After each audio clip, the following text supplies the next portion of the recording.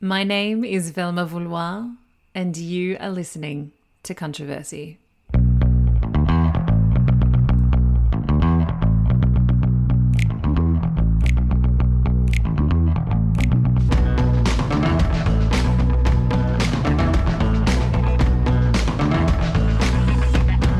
Hey, thanks for stopping by. It's me, Velma Vouloir, here with our 9th episode of Controversy, which is so exciting. I still can't believe that, we're actually doing this and that you guys are listening. So number 9 feels like a lovely milestone to me. How are we all? What's been happening? Hello to all our new listeners over the last few weeks. There are a lot of you, which is amazing. So welcome. Welcome to my happy place where I get to talk about whatever I want and you all have to suffer it and hopefully love it as well.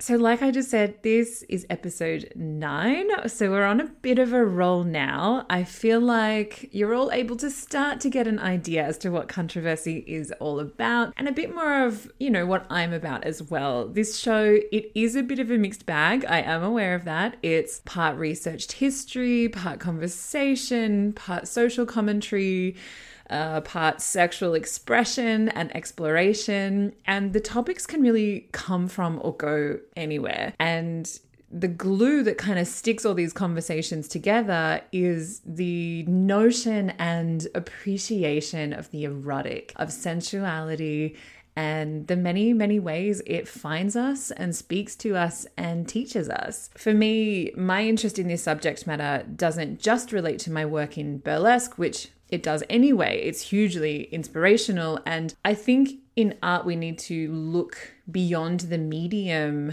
we largely work in to find moments within all aspects of life that we can draw from and harness and explore. But the interest is in my existence as a person on the planet. Sensuality and sexuality, it's inherently biological, it's primal, it's sociological, and I just think it's so important to appreciate its diversity and its history, and I like to share it and talk about it. It's really that simple. And also, hey, I know I'm no great professor. I definitely don't consider myself to be an academic. In fact, far from it. This podcast, I hope, is not too stuffy. I do want it to be conversational and fun and engaging for you all, but for me too. I always want your feedback. I always want to know what you liked, what you didn't, what you want more of. Please message me, email me, DM me on the Controversy Insta while you're listening to the show. I live for when you all do that. I do put a lot of work into bringing these episodes to you, and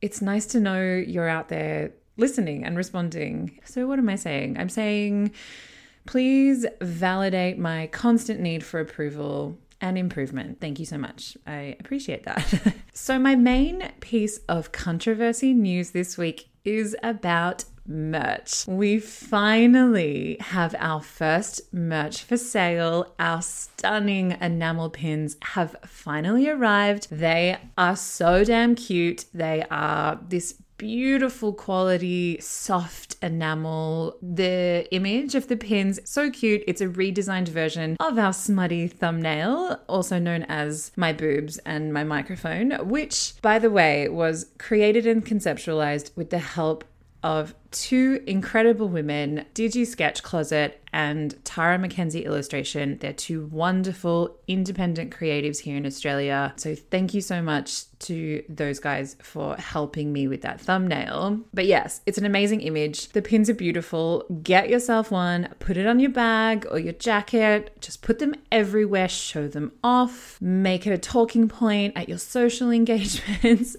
I don't know, but you need to have one. So they're $12 each, including shipping. If you want one, do get in quick because I don't have heaps of them. And I'm not fancy yet. I don't have a Shopify or anything right now, but if you want one, just message me and we can sort it out via PayPal or whatnot. And I will also make sure I pop some social posts up there, which will have all the details about how you can get yourself a gorgeous little controversy pin. And just a little heads up, if you are a Patreon subscriber, you get either a 25%, 50%, or even a 100% discount on the enamel pins, depending on what tier you've signed up for, as a little thank you and a little perk for being subscribed to the Patreon. So if you've been thinking about getting on the Patreon, now is a great time to do it. That's basically all my news. Let's get into this week's episode. This week is a bit of a big one.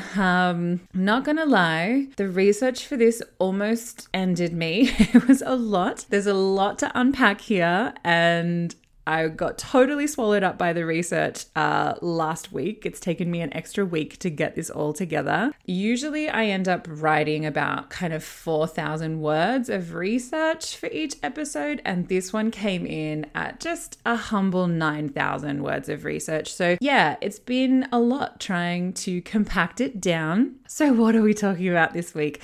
We are talking about arguably one of the most eroticized historical figures of all time. And we're also talking about one of the most infamous rulers in history, period. And I think that's a fair statement to make. So we are diving into the history and the highly salacious reputation of Egyptian pharaoh Cleopatra VII. We all know her, we know of her, and there's a lot out there about her. So there were actually a lot of Cleopatras, but Cleopatra VII is kind of seen as the Cleopatra. She is the beautiful, the notorious, the seductive, the lascivious queen of Egypt, and lover and mistress to Julius Caesar, and lover and wife to Mark Antony.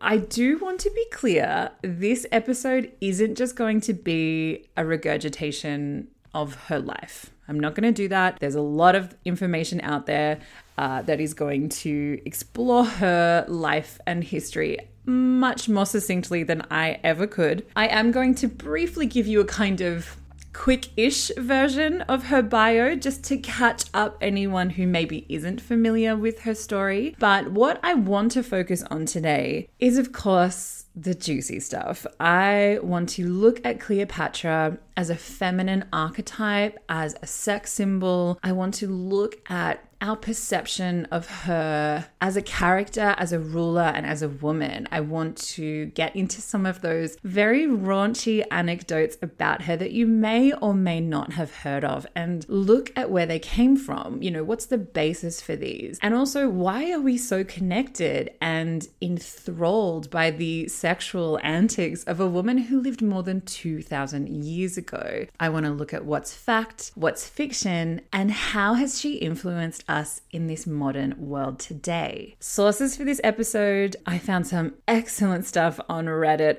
Bless you, Reddit. So thank you to the user Cleopatra_Philopator. Thank you for your amazing work. I also got information from history.com, makinghistory.com, Quora.com, biography.com, vanityfair.com, ducksters.com, the Fashion History Timeline research project conducted by Lourdes Font, and the dissertation by Shamara Moore titled A Queen's Reputation, a Feminist Analysis of the Cultural Appropriations of Cleopatra. All right, buckle up. So the first thing I want you to do is take a moment to picture Cleopatra in your mind.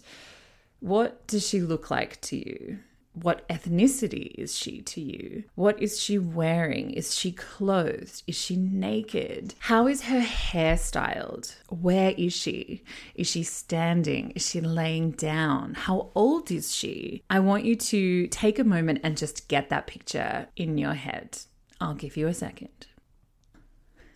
We've got that picture in our mind, hopefully. So now, unless you're a scholar in Roman or Egyptian history, chances are that image you have in your mind right now, it comes from pop culture somewhere. I'm going to take a chance and say most of you are picturing Cleopatra as Elizabeth Taylor in the film from the 60s. That's just a guess. It's a pretty confident guess. So if you're not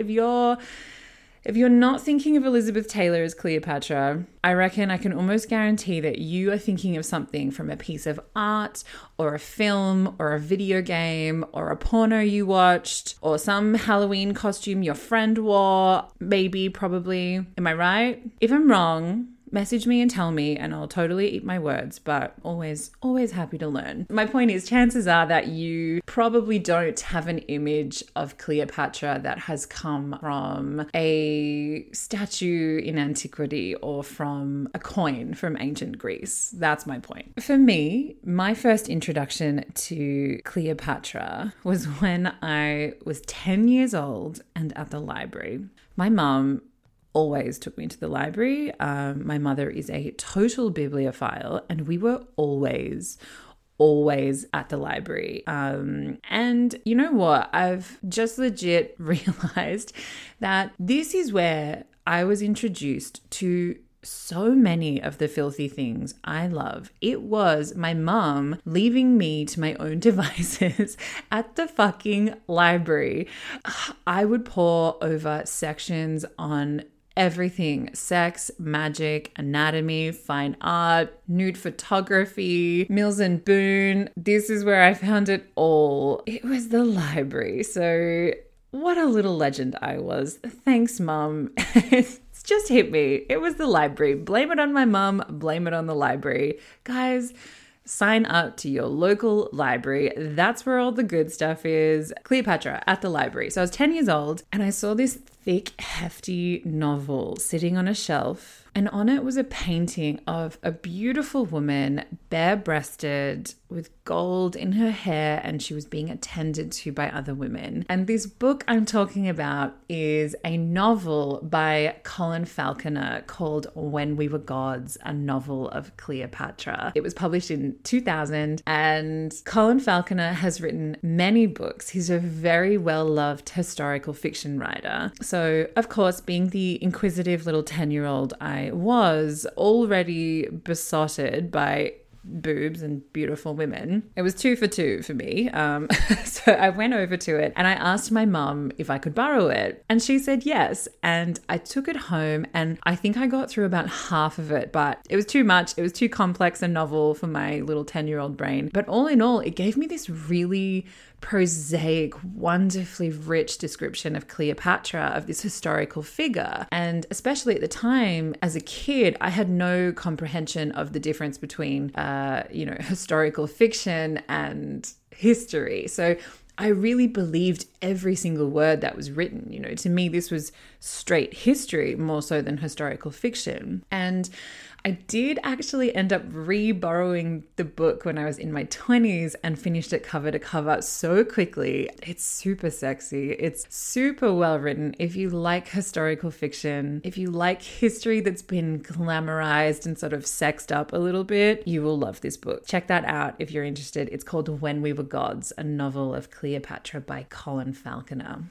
Okay, that's my little personal anecdote. So we've got some kind of visual of Cleopatra. Now I want you to think of a few words to kind of sum her up, to describe her. What do you know about her? Look at me being all bossy teacher. What is this? So bossy. Why am I being so demanding today? I'm not usually like this. So anyway, do it. Do what I say.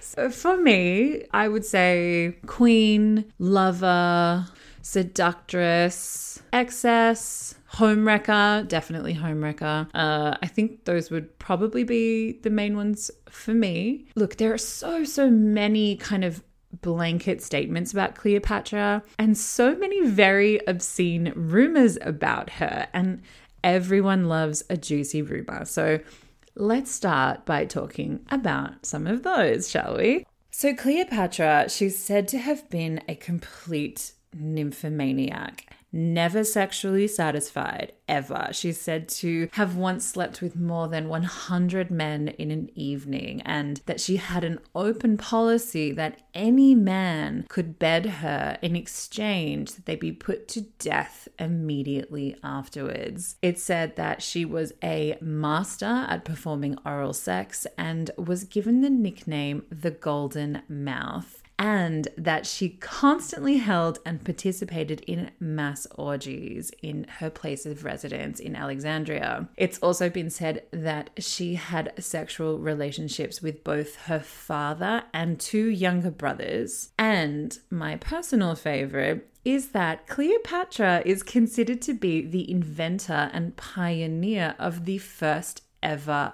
vibrator. And for those of you who saw my posts last week about struggling with the research and about bees being involved in this week's episode, this right here is where the bees come into play. So the rumor here is that Cleopatra, so unsatisfied from her long stream of lovers, took her pleasure seeking quite literally into her own hands and created an instrument using a hollowed out gourd, which is like a small squash pumpkin type vegetable, and she filled it with live bees.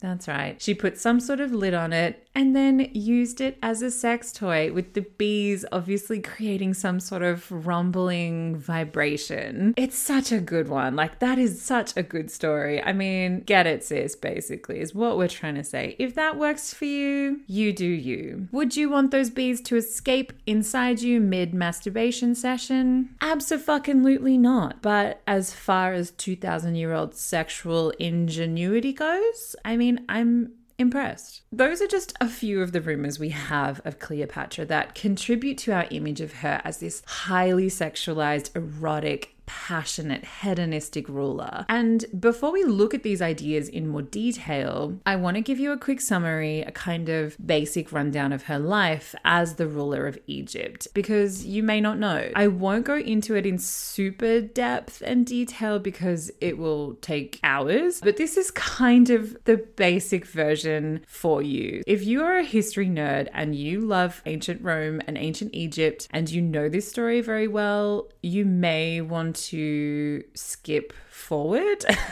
because I'm probably going to destroy it and do a terrible job of it. But for those that just want a quick rundown that maybe don't really know, I'll give you the cheat sheet version of this history. So Cleopatra was born a princess of Egypt in 69 BC. And when you say Cleopatra in modern times, you know, there's only that one kind of queen of the Nile that most people think of. But Cleopatra was actually the 7th woman in the Ptolemaic dynasty to bear that name. She's officially known as Cleopatra the 7th Philopator. And the name Cleopatra in Greek means she who comes from glorious father. And that's, of course, in reference to her royal male pharaoh lineage. It's also important to realize where in the scheme of ancient Egypt her lifetime falls. Most of us think of Cleopatra, you know, standing in all her glory with the pyramids of Giza behind her. And yes, we are talking about 2,000 years ago, but considering the era of the pharaohs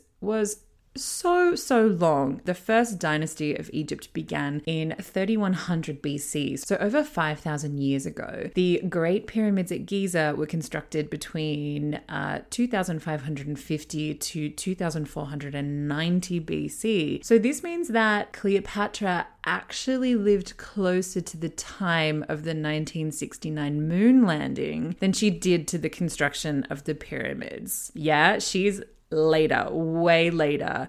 She's actually the end of the Egyptian pharaohs. So her father was Pharaoh Ptolemy XII, and the general identification of her mother, it's actually not proven, but it's likely that her mother was Cleopatra V, who was the half sister of Ptolemy XII, her father. So a little bit of incest going on there. Cleopatra's family had ruled Egypt for 300 years by the time that she was born. They were the Ptolemy dynasty that had been established by the very famous Greek ruler Alexander the Great. Even though they ruled Egypt, they were Greek. They were of Greek Macedonian descent. And despite being Egyptian, Cleopatra grew up speaking, reading, and writing in Greek. Cleopatra was very smart and very cunning growing up. She was highly educated. She had access to the world's greatest scholars. And of course, for all you bibliophile book-loving people out there, she had access to the ancient library of Alexandria, which is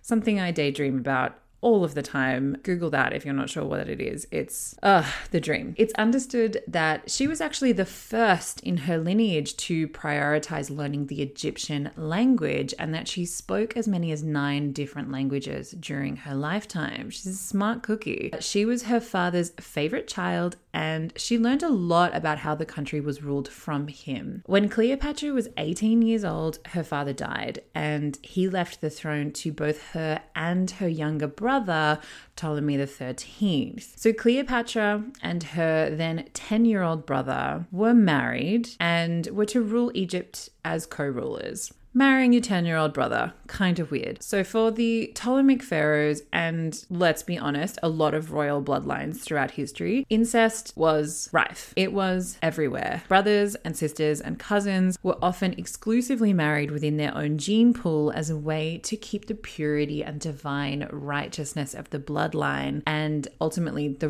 divine right to rule. Cleopatra did not want to be told what to do by her little brother. She was determined to become the sole sovereign of Egypt, and she tried her best to keep him as her subordinate. But once her brother got a little bit older, with the help of his advisors, he actually overthrew Cleopatra and drove her from her home in Alexandria, and she fled to Syria. She gathered troops, and a year later she returned with a mercenary army, and she set up camp just outside the capital. So meanwhile, into Egypt walks our favorite big dick swinging Julius Caesar, and he was chasing down and trying to defeat a military rival, Pompey, and this was in the summer of 48 BC. And it's during this time that he found himself drawn into the Egyptian family feud when he set up camp at the Palace of Alexandria, that was the capital of Egypt at the time, Alexandria. I don't know if I mentioned that yet. So for decades, Egypt had been a really subservient ally to Rome. They had great trade agreements with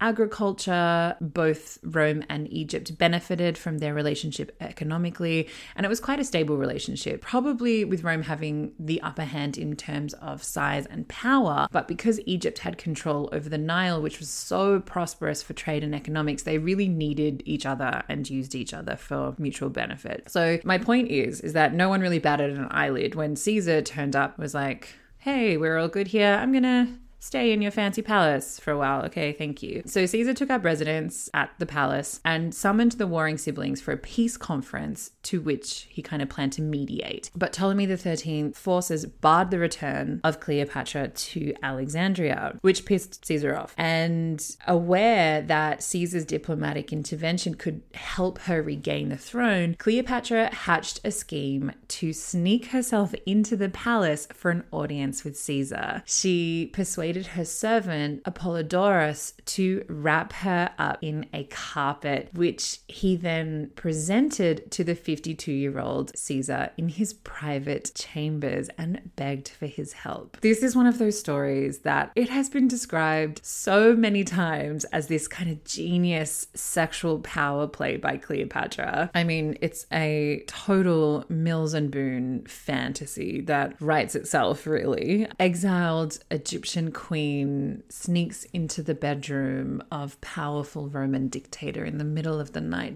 begging to help restore her to power. Yeah, you can just hear the 70s porno guitar starting to play in the background. It's magical.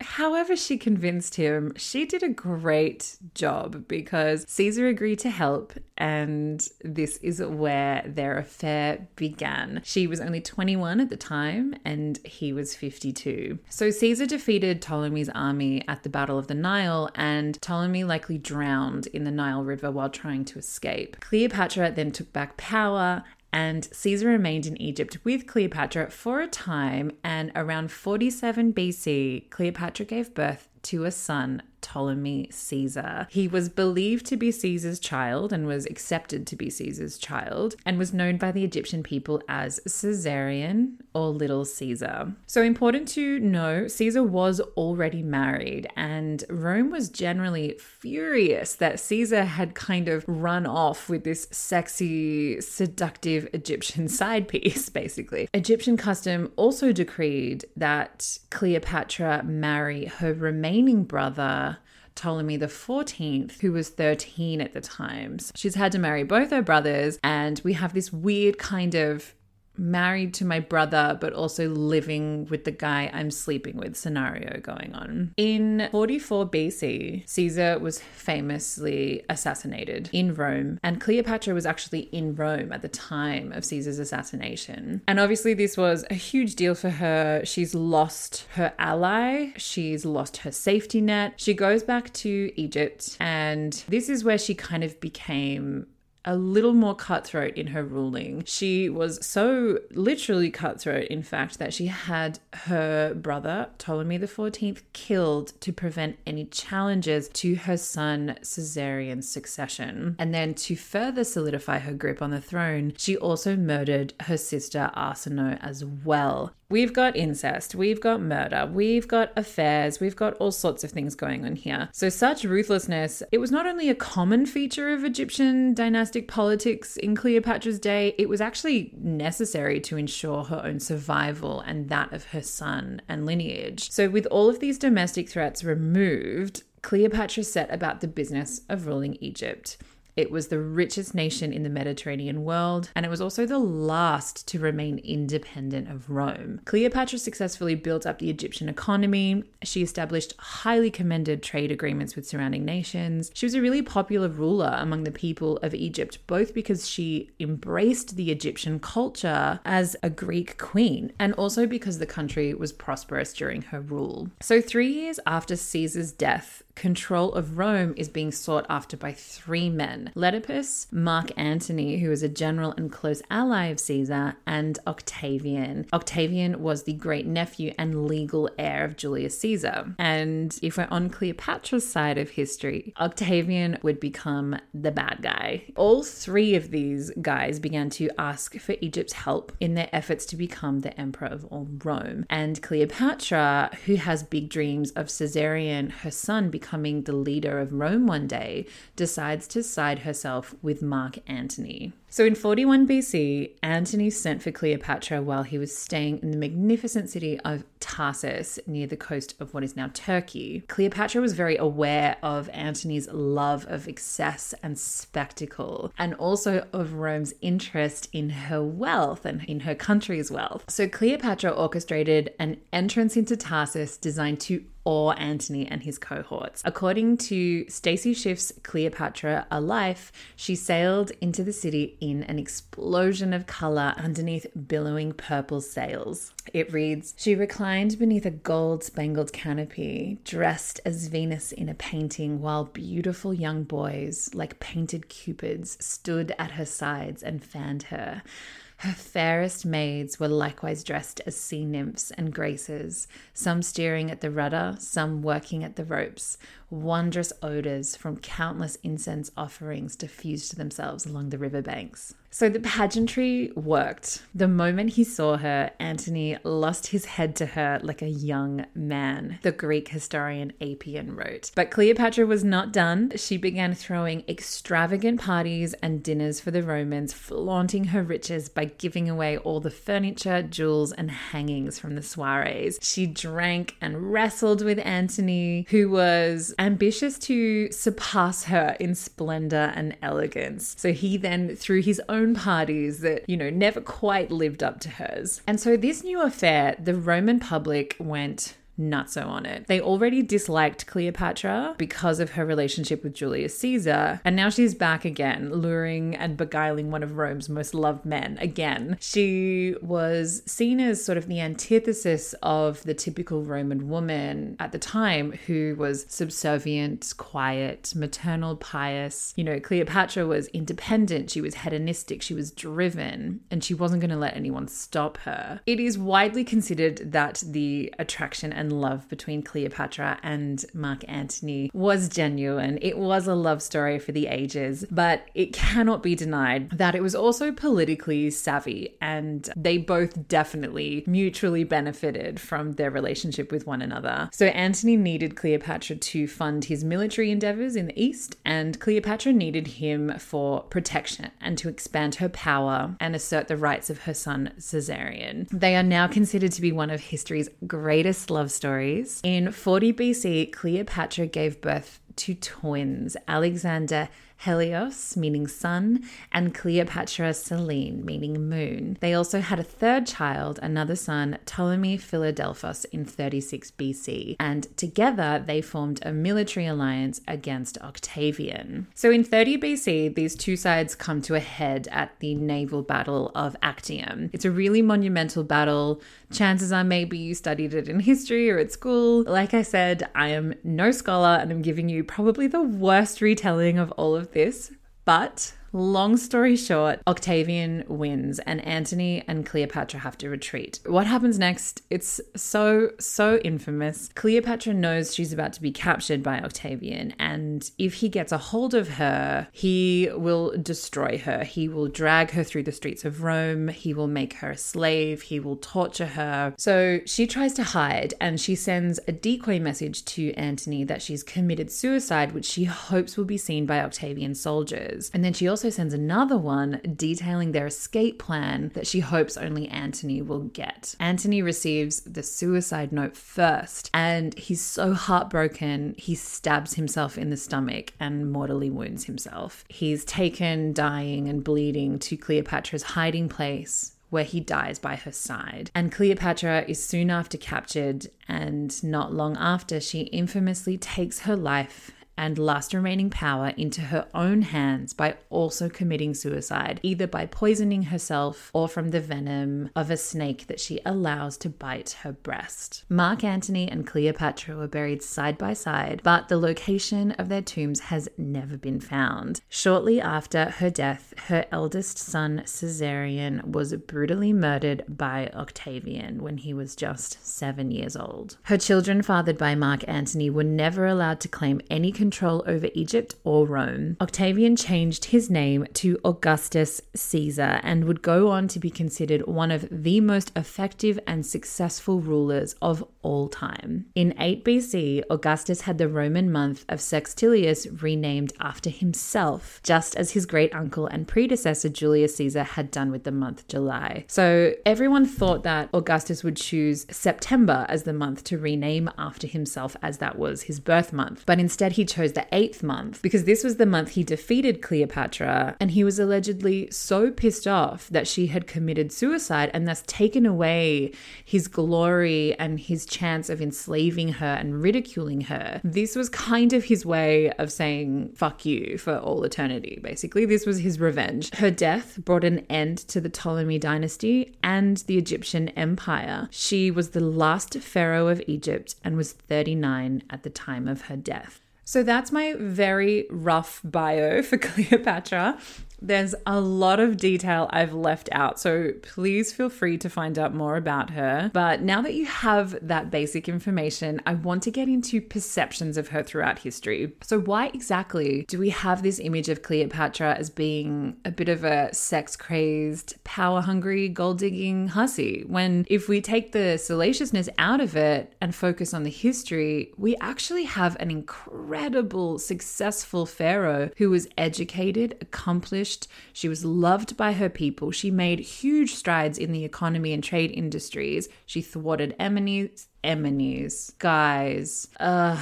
She thwarted enemies. No, she thwarted enemies. What an idiot. And made political alliances with two of the most accomplished political figures in history. And she was a mother, and she reigned as a sole sovereign for almost her entire life. She is an absolute badass. So where did these rumors about her come from? And why are we still so obsessed with Cleopatra literally thousands of years later? Well, I'm glad you asked, because I'm going to tell you right now. To begin with, the only solid biographical accounts of Cleopatra that we have, they're Roman. There is no getting around that. This is history. We have what we have. And although we can look at archaeological evidence from Egypt to assess her reign, we're pretty much stuck with a handful of Roman sources when it comes to assessing her personal life. And you may or may not be aware of this, but Roman literature loves to make shit up for the sake of propaganda. You know, these days we read through it, and because it's Latin and it's written by Plutarch and Cassius, we go, oh, how, academic, how uppity. But let me tell you, it is not. It's straight up Bridgerton style Lady Whistledown bullshit. Okay?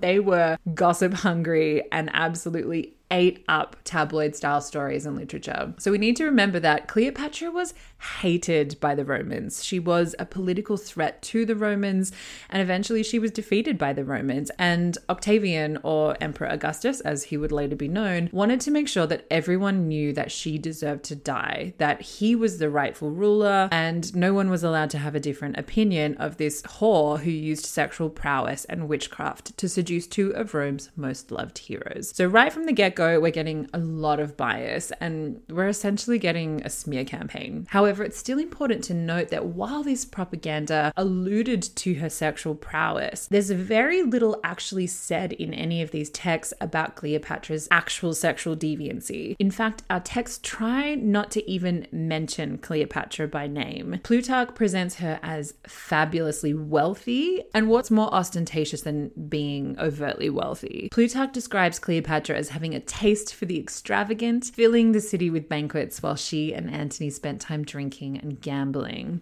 Plutarch also notes that Cleopatra was very charming and very educated, both in books and flattery, and that she had something of a playful streak. She, says Plutarch, matched Antony in drink, in dice, and in the hunt. This is all relatively normal for Roman or Roman period descriptions of Hellenistic kingship, and it goes back to stories of Alexander the Great's excess. But there's the point. This is kingship. Cleopatra was a queen, and one who had firmly secured her own possession of the throne by her own hand, who maintained an independence of will and action even as she gathered powerful allies in Caesar and Antony. Roman sensibilities were often offended enough by the lavish nature of Hellenistic monarchy when held by men, and here, in the hands of a woman, the same actions were just simply unacceptable. So among the most legendary tales of Cleopatra's extravagance is that of a legendary banquet where Cleopatra bet Mark Antony that she could host the most expensive dinner in history. And the queen hoped to impress Antony and, of course, the Roman Empire he represented with the extent of Egypt's wealth. So during this lavish banquet, she apparently removed this gigantic pearl from a pair of earrings she was wearing, dissolved it in a goblet of wine or vinegar, and then drank it. And astonished, Antony declined his dinner, which was the matching pearl to the pair of earrings, and admitted that she had won the bet. So this famous story of Cleopatra's pearls is told by ancient writer Pliny the Elder, and Pliny estimates that those two pearls were worth roughly $30 million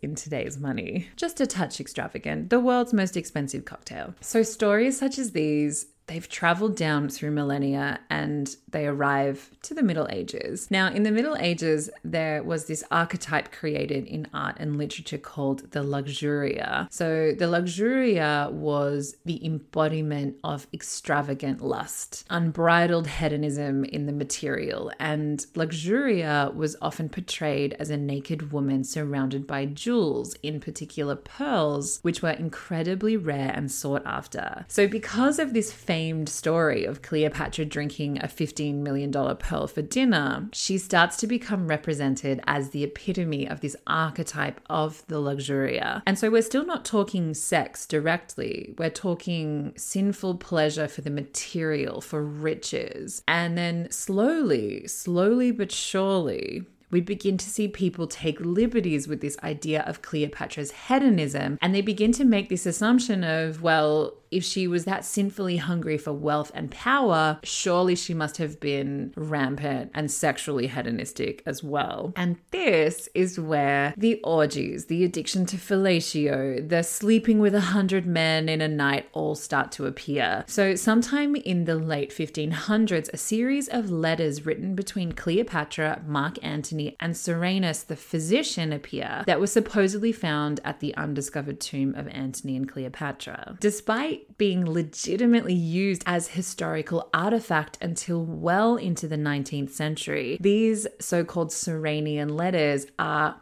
definitely forged, they're definitely fake, and they are completely historically inaccurate, but they're now believed to have been written by a Swiss scholar in the 16th century. But just like the ancient Roman propaganda, because of their scandalous content, they blew up and became popular, and then the gossip spreads, and then it just can't be undone. Then in 1607, our pal William Shakespeare writes his infamous play Antony and Cleopatra, which is where we begin to see more outright statements made about her sexual depravity. For those that aren't massive theatre nerds, Cleopatra is notoriously one of the most difficult characters to play in all of Shakespeare. She's deeply erotic, charismatic, theatrical, very volatile and temperamental. She basically seduces every man she meets, and this leads her to be considered both an enchantress, a witch, and a whore. She's an emblem of Oriental decadence, and she's contrasted to the puritanical Christian-like Romans in the play, especially Caesar and Octavia. And it's her drawing Antony into her net that brings about his downfall as he kind of falls under her influence, and thus giving Caesar an excuse to cast Antony as a traitor to Roman principles. So there's definitely a bit of a moral undertone here to this play. You can all blame Shakespeare for making Cleopatra a whore. He was trying to make a political point of otherness. He was trying to suggest that, purity, Christendom, English sentimentality, those things were all sacred, and, exotic otherness, being different, being independent in thought, excess and political rebellion were no good and made you turn into a little slut that winds up dead. That's the moral of Antony and Cleopatra. Thanks, Shakespeare.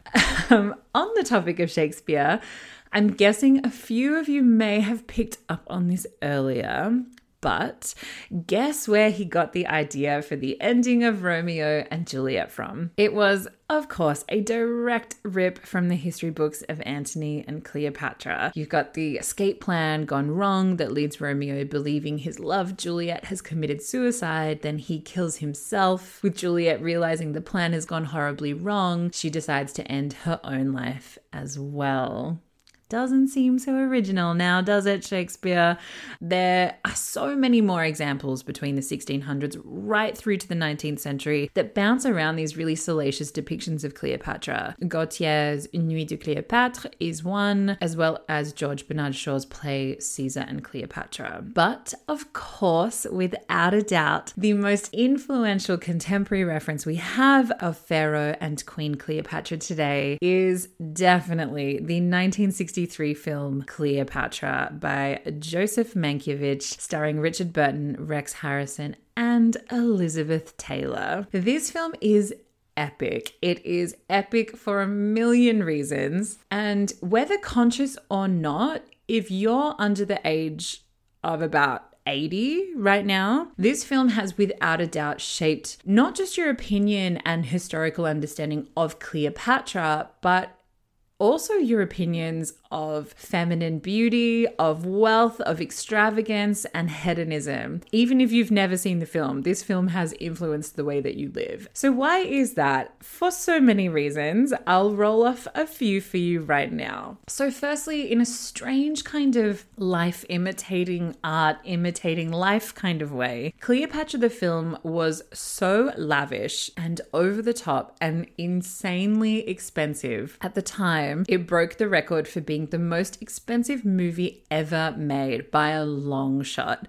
In the same way that Queen Cleopatra drank her multi-million-dollar pearl earring in hopes of claiming the riches of Rome, Mankiewicz spent millions making this movie in the hopes it would be considered one of cinema's greatest masterpieces. So his original budget for the film was $2 million. And we're talking $2 million in like 1950s money. So does anyone want to guess how much he went over budget? Guys, relax. It wasn't even that much, okay? He only went $42 million over budget. So calm down. Just 42 million over. It's nothing. It's nothing. Can you imagine being in that production meeting? You'd just be like, fuck. Oh God, I just can't. Yeah, I can't even imagine. This film came so close to completely bankrupting 20th Century Fox. It took years to film. They kept stopping production. Fox had to shut down a number of other productions to pour money assigned to those films into Cleopatra, including the Marilyn Monroe film Something's Gotta Give. There's a book called Marilyn, a biography by Norman Mailer. In this book, he actually puts some of the blame for Monroe's suicide on the studio's halting production on her movie. Cleopatra, the film, it just took over Hollywood. Elizabeth Taylor was also the first ever person in cinema history to have been paid more than $1 million for a film. Another thing I want to talk about quickly is the fashion in this film and the effects it had on pop culture. So prior to this film, absolutely nothing had been seen like it. The budget for costume was the highest for any film before it. Elizabeth Taylor was permitted a record-breaking costume budget of nearly $195,000. She appears in 65 extravagant outfits throughout the film. It's honestly just worth watching it for the costumes alone. They're so stunning. In 1961, during filming, reporters from Vogue attended the movie set in Italy and wrote about the innovation of the fashion and style encapsulated in costume designer Renee Conley's work. So this article set off a chain of events that completely changed global fashion and steered the 1960s into that iconic silhouettes of like low-cut figure-hugging dresses, maxi styles, caftans, and mod shape. However, it has also kind of permanently tainted the historical perception of clothing during the reign of Cleopatra. When we think of Cleopatra, we think of Elizabeth Taylor in these costumes, and these costumes were not at all historically accurate. They were designed to be seductive and beautiful and feminine for the 1960s. Another little fun fact about this film, and possibly one of my favorite things about this film, is that we can more or less single-handedly attribute today's love of cat-winged eyeliner to this film and to Elizabeth Taylor. While the use of kohl eyeliner and eye makeup has been used for centuries and millennia to accentuate the face and the eyes, it wasn't considered commercially popular in the West at all until this film. So Elizabeth Taylor actually did all the eyeliner herself, and she would spend hours in between takes and set up practicing new styles and shapes for her character of Cleopatra. So when we see that really heavy, angular, sharp, mod-shaped eyeliner and the cut crease shadow that we're all obsessed with today, and that you see all throughout the 60s in editorial and fashion and film, it all began here on set in 1960 with Elizabeth Taylor and with Cleopatra. And what's sexier than a perfect winged cat eye? Literally nothing. They take so long to do. I don't know about you, but I've spent a lifetime trying to perfect my cat eye, and I still have a long way to go. So as well as this hugely excessive use of finance, the private lives of the leading actors caused a huge stir during production. Elizabeth Taylor and Richard Burton, who were playing Queen Cleopatra and Mark Antony, shocked the public when the pair, who were both married at the time, began having a very public on-screen affair. In the book called Furious Love, it says, in their first deep kiss on set in Cleopatra's boudoir, Burton found himself caught up, almost drugged in the presence of Elizabeth Taylor. They repeated the scene several times. their kiss lasting longer with each take. Finally, Mankiewicz shouted, "Print it." But the actors continued in the scene. "Would you two mind if I say cut?" he asked again. And then finally, "Guys, does it interest you that it's time for lunch?" Later that day, Burton dragged Taylor's chair next to his, and it would remain there for the next 13 years. Apparently, at one point, Taylor's fourth husband, the singer Eddie Fisher, called his own home only for Burton to answer the phone. "What are you doing in my house?" he asked. "What do you think I'm doing?" Burton answered. "I'm fucking your wife." Once again, we have history repeating. We have this iconic love affair between two of society's most notorious characters kind of mirrored into one another, Antony and Cleopatra, and Richard Burton and Elizabeth Taylor. That gossip was infectious, and people loved to hate Elizabeth Taylor just as the Romans loved to hate Queen Cleopatra. Taylor, like her on-screen character, was a seductress. She was intoxicatingly beautiful. She was a money grabber, a hedonist. She was the luxuria. She was the homewrecker. And so the two of them have kind of become forever intertwined as one and the same. Now, either and both of these powerful women are seen to be the embodiment of the original femme fatale. And to kind of wrap it up, I guess what I'm saying is that what we essentially have is history becoming propaganda, becoming rumor, becoming politically motivated fable, becoming salacious gossip over the span of more than 2,000 years. You have, of course, people, whether educated or not, choosing to believe these sexy stories as fact. And much like my 10-year-old self reading When We Were Gods and daydreaming over the words Cleopatra and Antony were saying to one another without checking myself into reality and going, hang on, how the fuck would anyone know what was said between these two in their private moments? We don't know. We'll never know. And moments like that in history can only ever be truly conjecture. But we love the fantasy. We love the eroticism. We love the explosive opulence.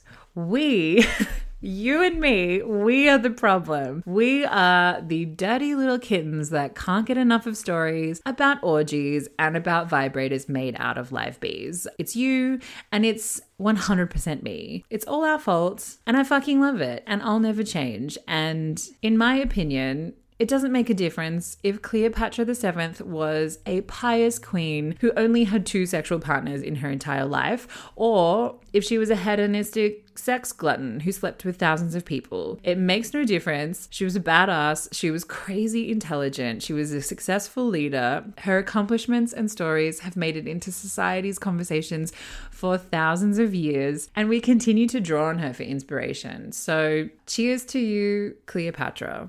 What a woman. Thank you, everyone, for going on this ride with me. She wasn't a quick one, was she? The research on this nearly killed me, not gonna lie. I think about 20 espressos were harmed in the making of this episode. Let me know what you thought. As always, message me on Instagram and Facebook or email me at controversypodcast@gmail.com. That is CNTROVERSY podcast@gmail.com. I hope you have a wonderful week. Be kind to one another. Pay for your porn. Don't fake your orgasms. And I will see you next Tuesday.